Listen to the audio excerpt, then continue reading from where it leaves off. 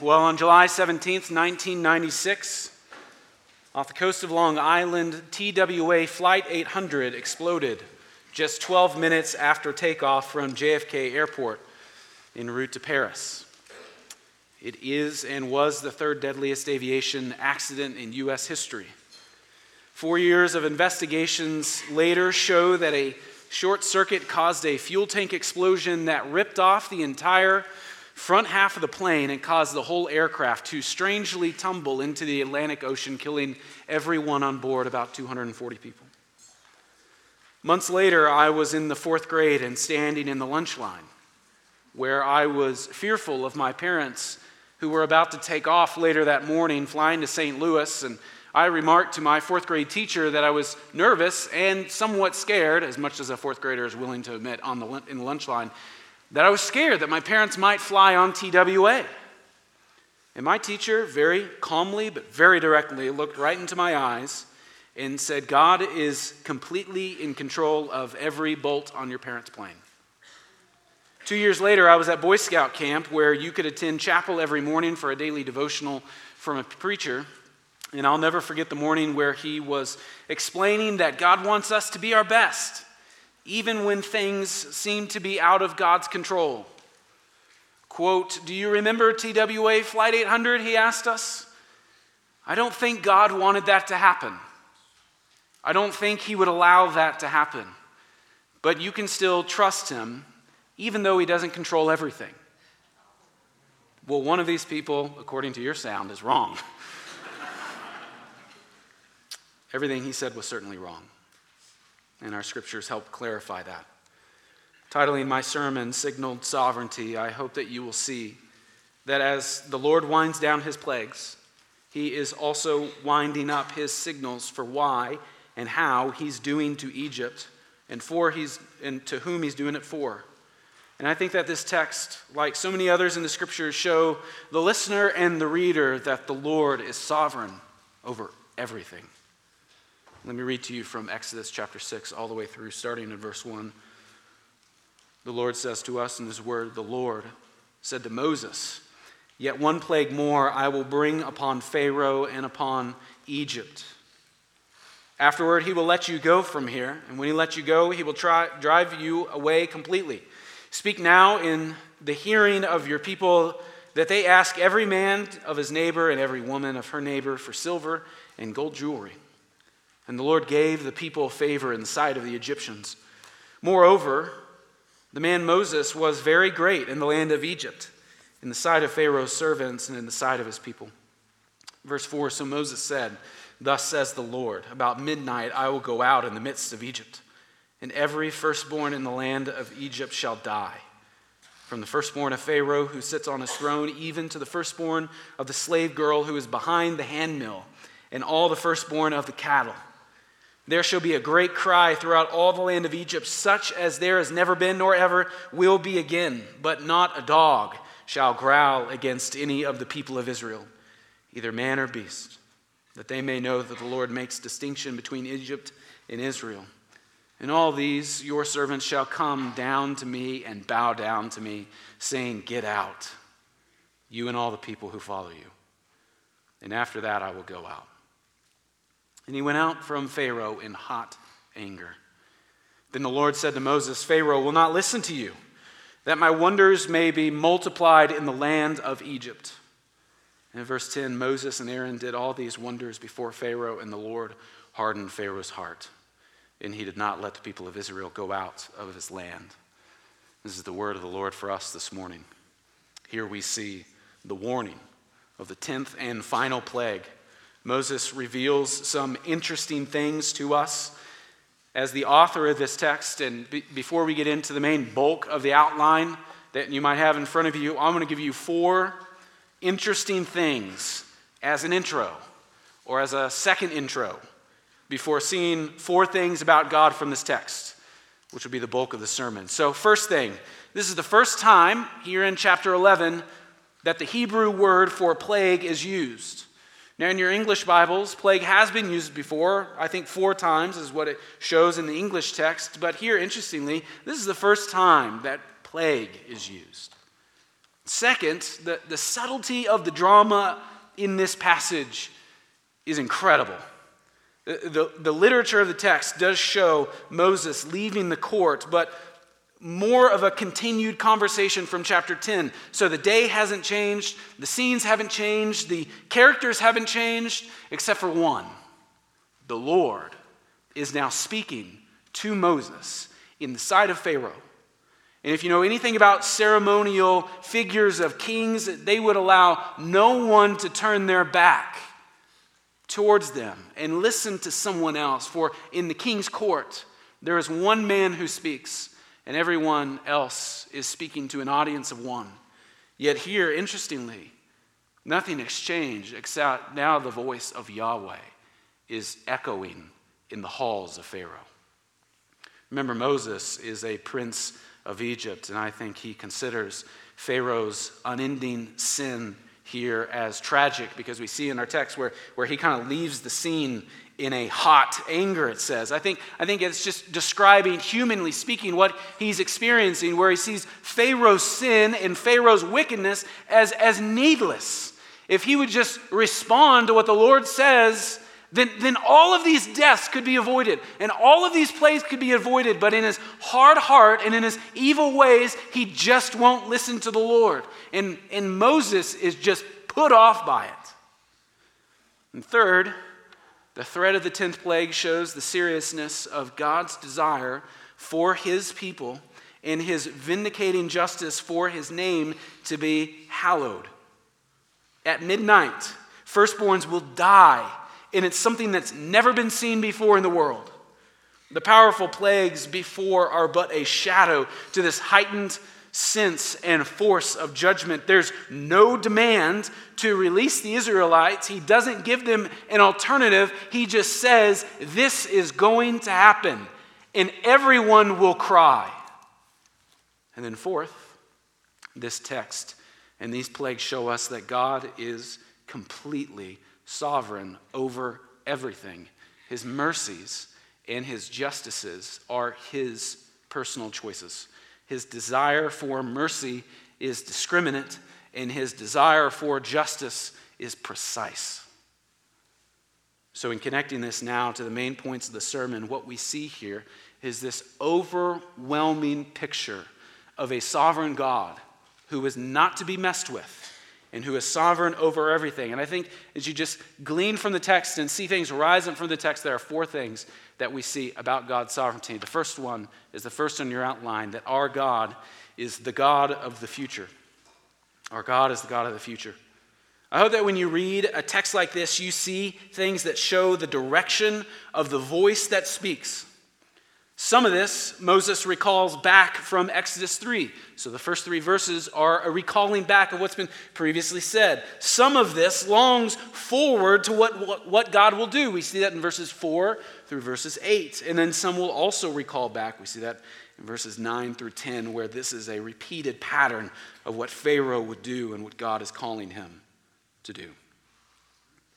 So more than anything, I hope you see the foundation of the text. The calm, sovereign voice of the Lord.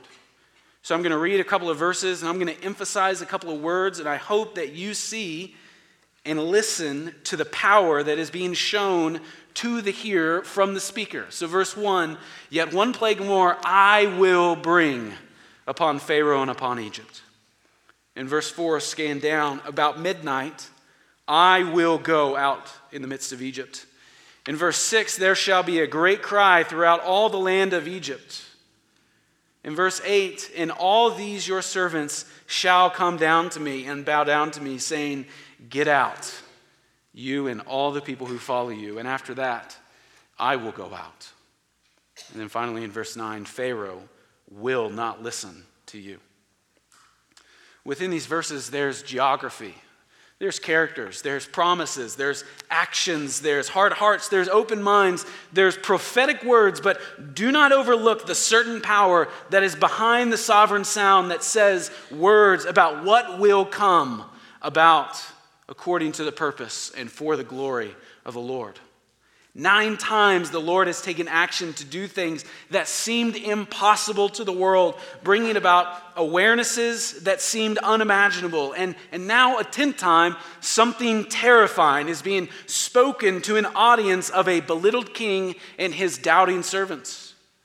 The drama should show a heightened tension in the courtroom, but the real moment to capture in all of this is the one who perfectly displayed his glory and rule in the past is now a 10th time speaking of how he will reign in the future. The God we know, the God of Pharaoh, now knows is sovereign. And he's sovereign not just about current circumstances, but he's sovereign about every instance in the future.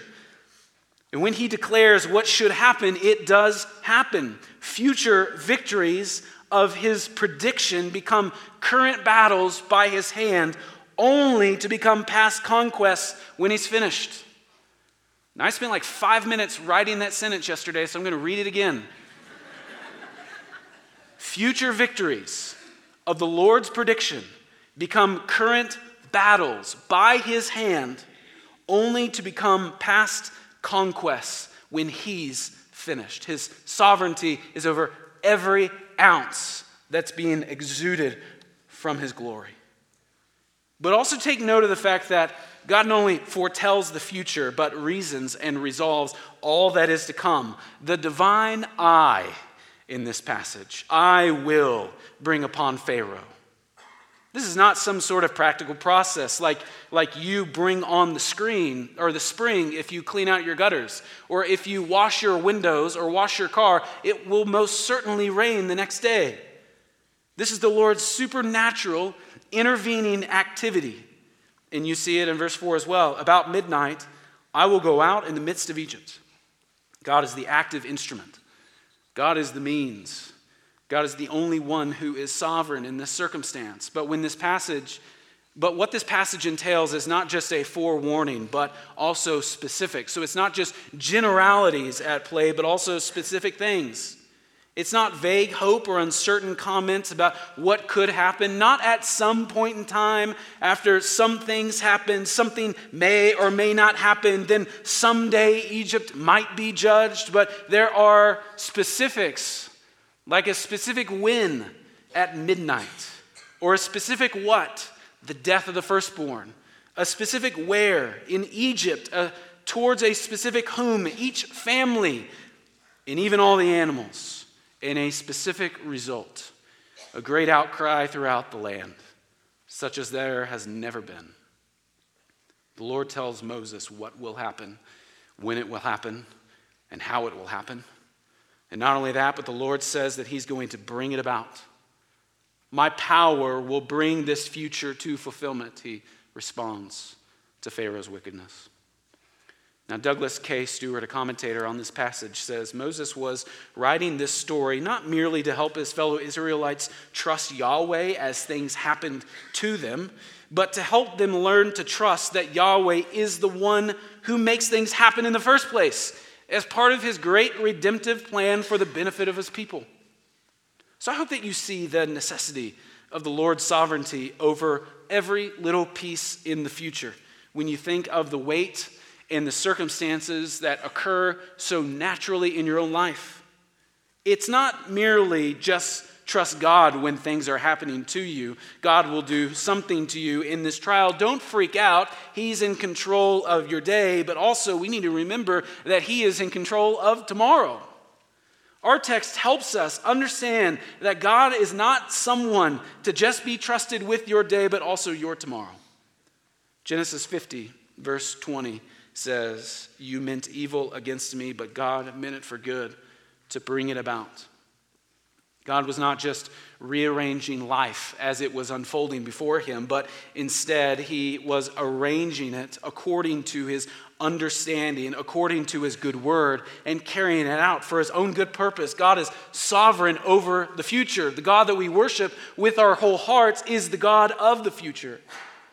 And thinking through this point and thinking through some people in my own life and even thinking through my own life, I'm compelled to ask you how this truth, that God is the God of the future, how it can inspire your own prayer life.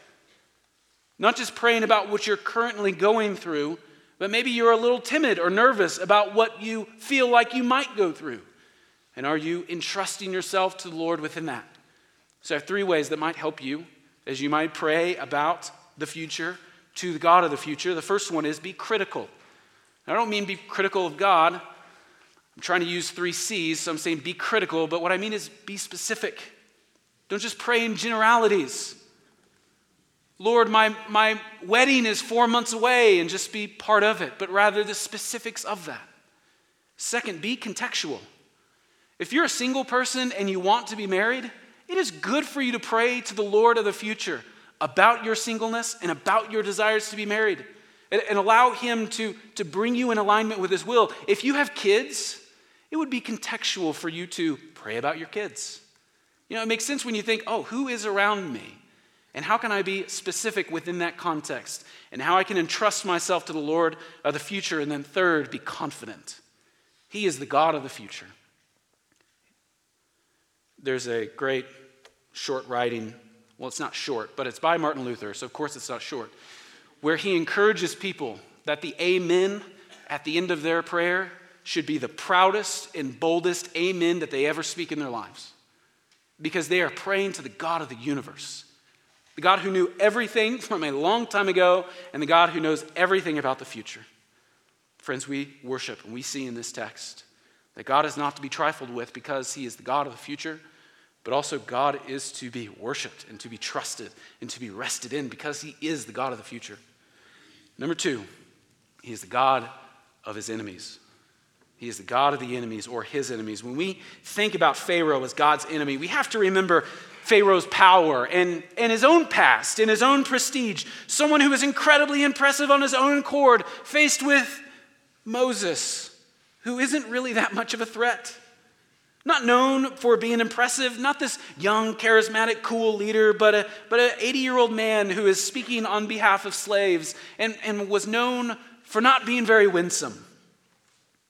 Yet he's talking to the most powerful man known, revered, according to the Egyptians, as the son of the gods. A man who sees himself as divine and who is worshipped as someone who is divine and is ruling over everything the eyes can see. But Pharaoh was oh so small when not just faced up against Moses, but when fully and truly faced up against the Lord.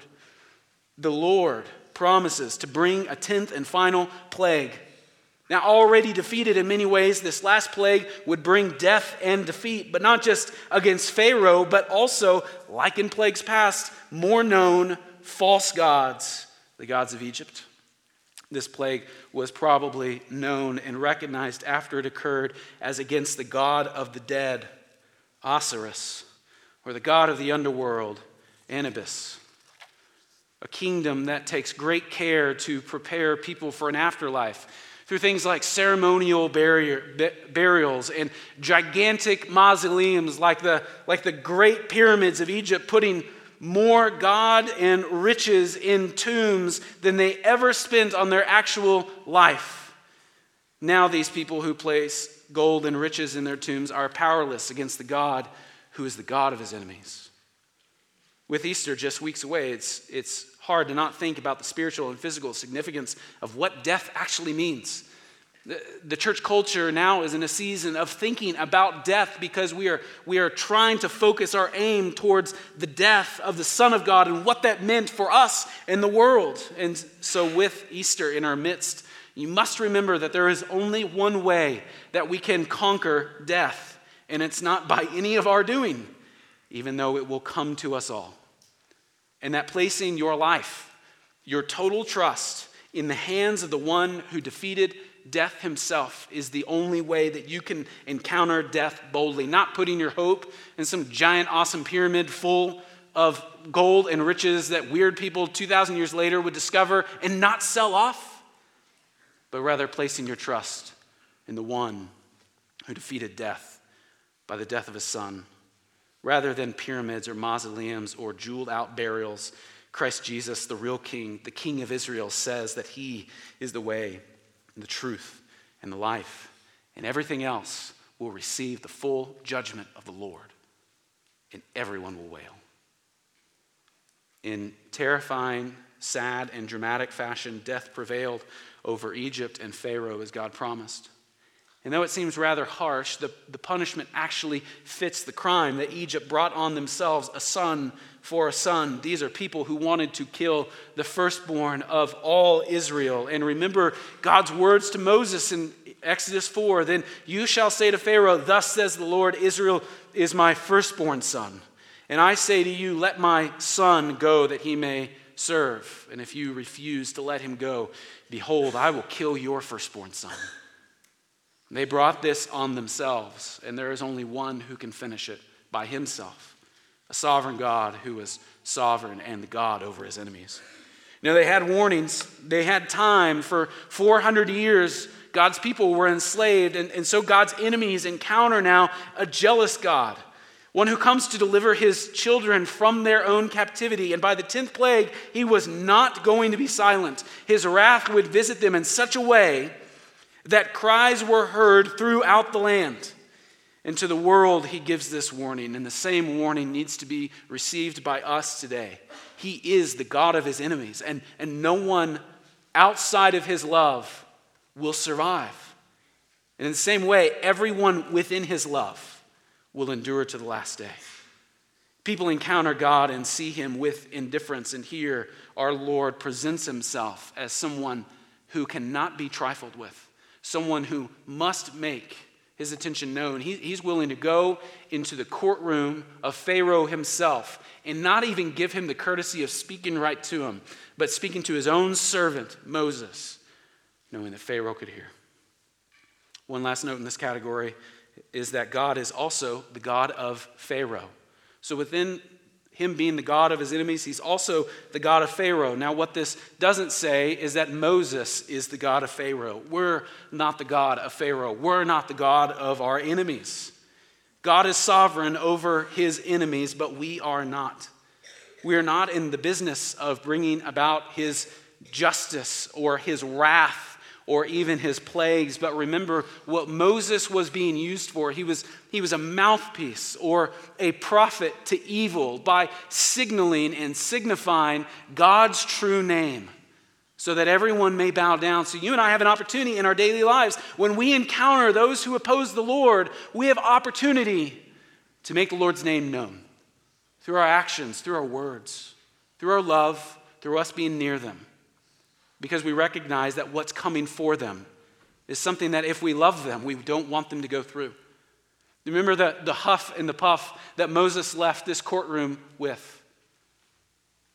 He was upset because people that used to be his people are disregarding the name of the Lord and trying to oppose the name of the Lord. So you and I must remember that God is the God of his enemies, and we must make him known to them. So first, our God is the God of the future and the God of his enemies. And now third, he is the God of the people, or he is the God of his people. Third thing rising up from the passage about God is that he is the God of the people. He's not far away. He's not uninterested. He's not passive. The God of the scriptures is the God of the people.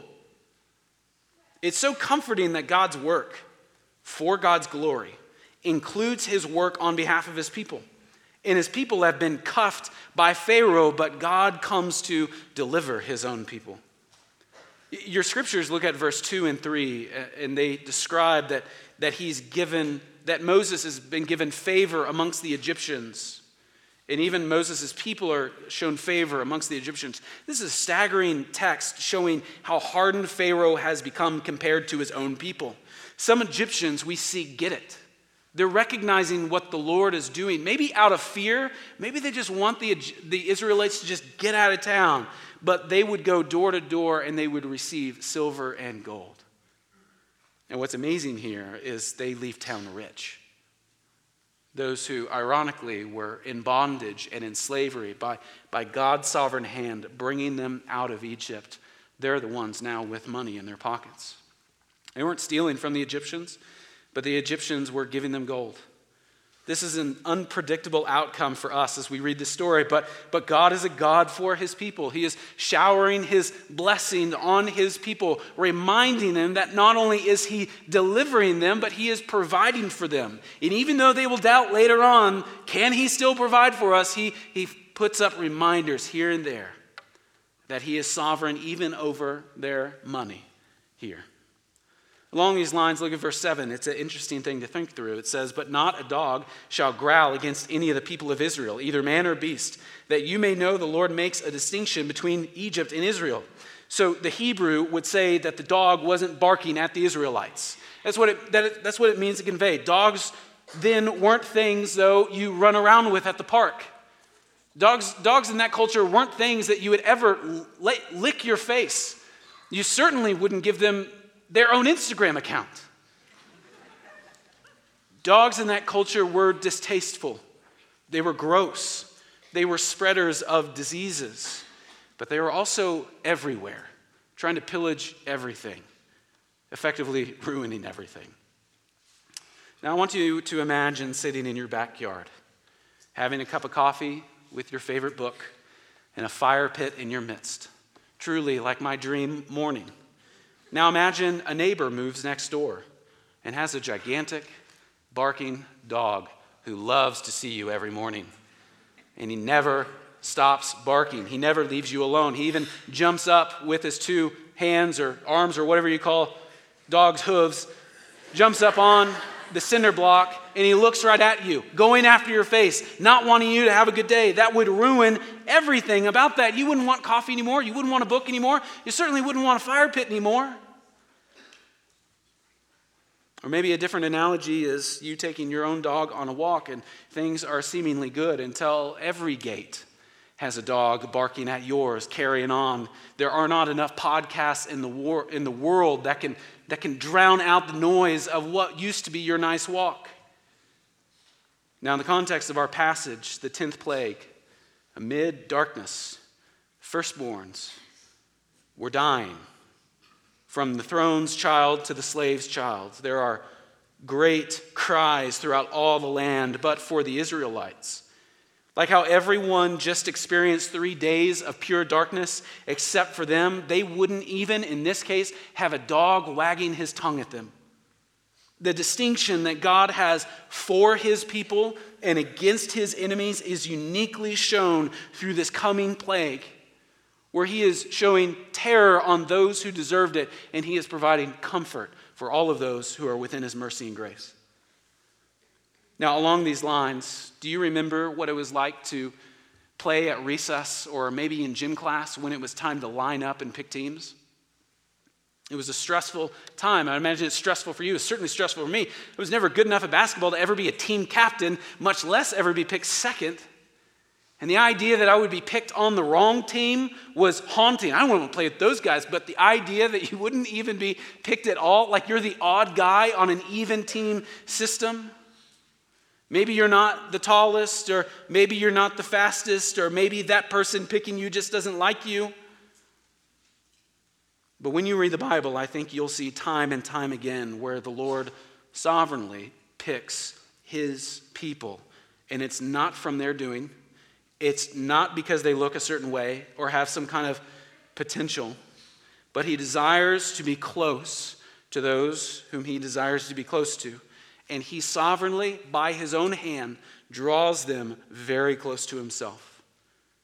Now, I hope our lives reflect that our God is the God of his people, that each day we choose to respond to his deliverance of us from darkness to light. Now, growing up in the late 80s and 90s, a popular thing to ask as a form of evangelism were, if you were to die today and stood before a holy God, what would you say? And the question is trying to show you the magnitude of God, his glory and his holiness, and your sin and unworthiness of even standing before that Lord. And so you needed to have an answer for why he would let you in the pearly gates. And I get the question, and it should be asked, and it certainly should be answered, but can't you imagine standing there as someone who was bought by the blood of Christ and regenerated by the power of the Spirit, standing before the electing Father, how can our words be anything other than, why me? Remember the grace that the Lord shows because he is the God of his people. The planning of the God for his people, the provision of God for his people, the protection of God for his people ought to turn our affections, their affections from themselves, from ourselves, to him continually. Now later on, God's people will struggle to trust him entirely, and you probably do today. Maybe your life is like a daily situation where the rug is just pulled out from under you. Or maybe there are multiple rugs every day that are pulled out from under you, but your trust is not in vain, Christian. Remind yourself that the God of the future, the God of his enemies, is also the God of his people. He picked you for himself, for all time. Our God muzzles the mouths of creatures for the sake of his name to be known and his people to be cherished and comforted. The sovereign God is on your side. Our God is the God of his people. Fourth, our God, lastly, is the God of the heart. Finally, this morning, we come to the last point where the Lord's sovereignty is shown as it addresses the heart. From it, we see that God is signaling that he is the God of the heart. And this is one of the most difficult and heavy theological topics of Exodus. The issue of the hardness of Pharaoh's heart here presents itself yet again. So we deal with it joyfully. And is God to blame for Pharaoh's heart? Why is Moses even needed if God is so powerful? Why were Pharaoh's words recorded for us if we know that God will do God's will anyway? Were Moses' appeals to Pharaoh pointless? Well, to answer some of those tensions that you might find in the text or find in conversations or maybe even find in your own heart, let me survey some patterns of the passages up to this point. Hard-heartedness within Exodus progresses as it unfolds. There are three things that I want to set as a survey. The first one are the predictions. There are two predictions that the Lord will make where Pharaoh's heart is stubborn. You see that in Exodus 4 and in Exodus 7. Number two, Pharaoh is completely active in his own sins.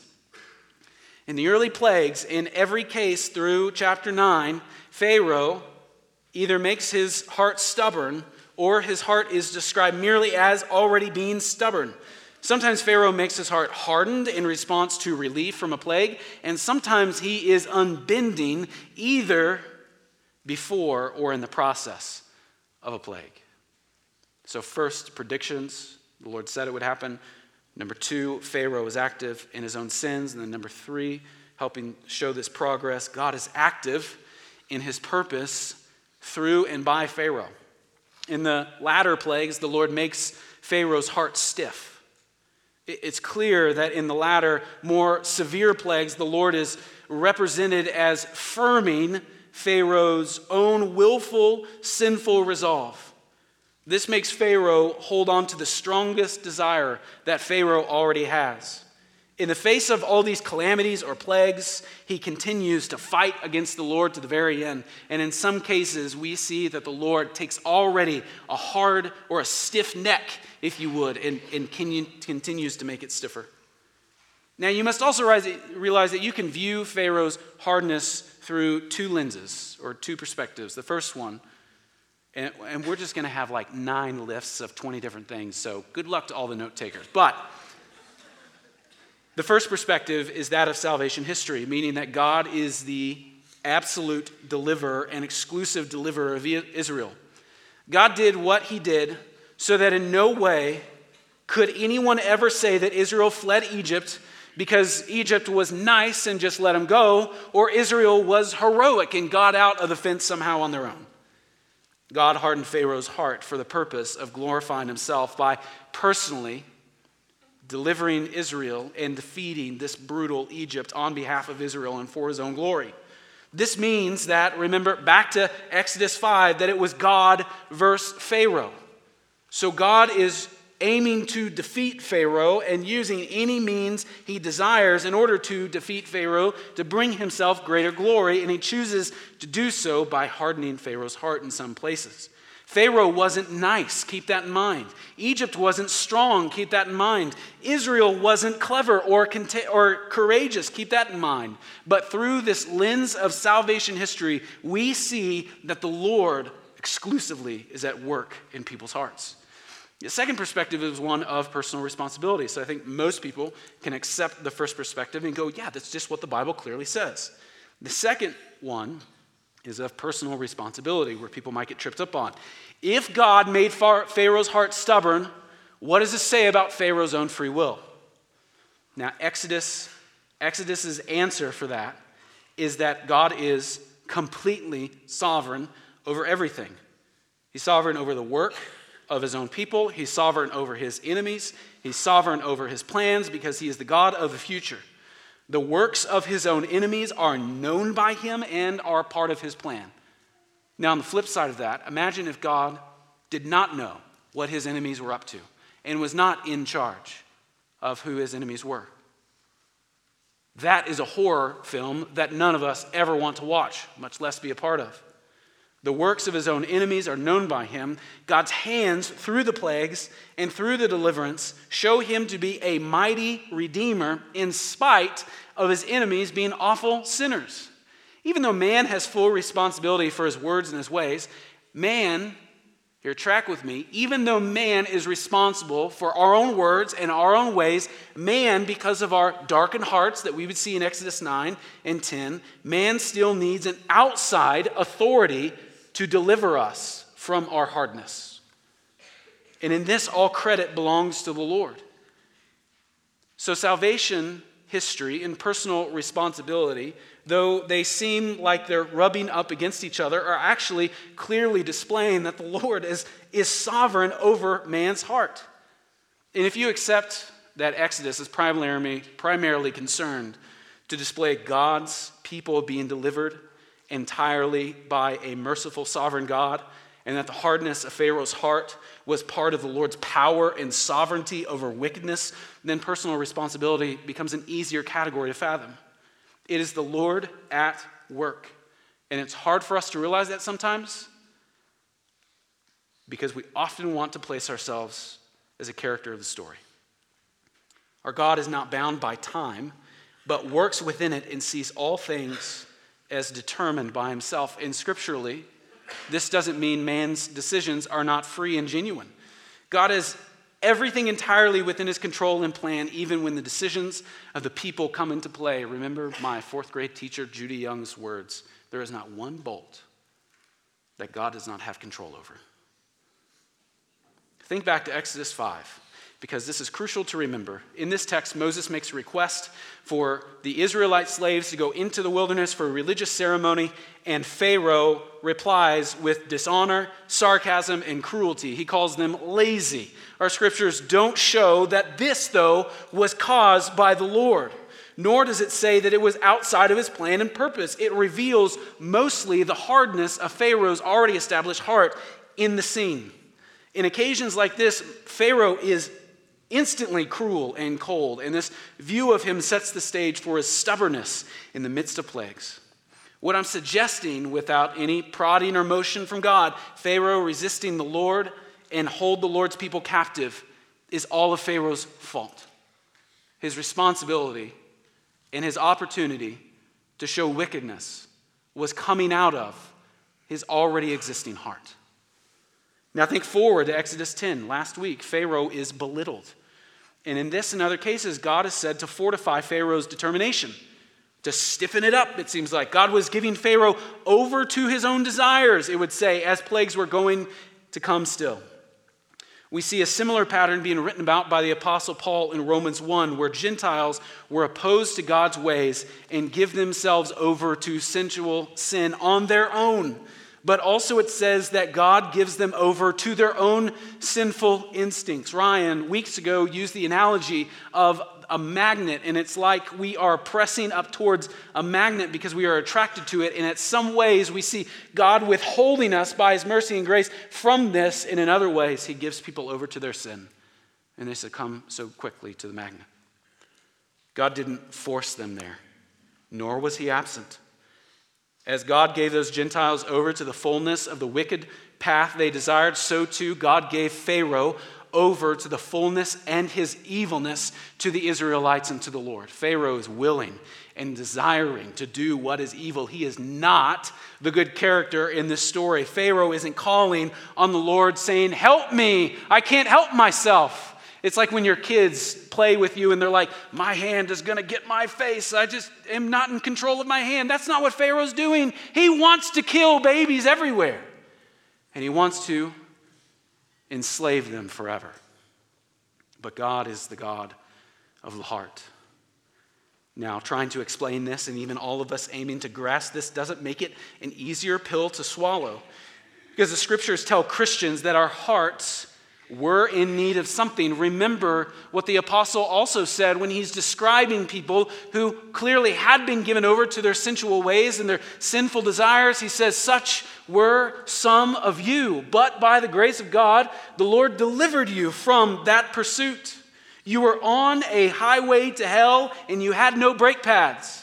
And the Lord sovereignly stops you dramatically. God saving you looks to the world like him taking you out of Egypt and delivering you to the promised land. And how that's done is him not improving your life or giving you a little pep talk, but by dramatically, permanently, passionately, lovingly giving you a new heart. What we need is not an improved heart, but a transplant. And so then we respond, not as how we would, but now how the Spirit directs.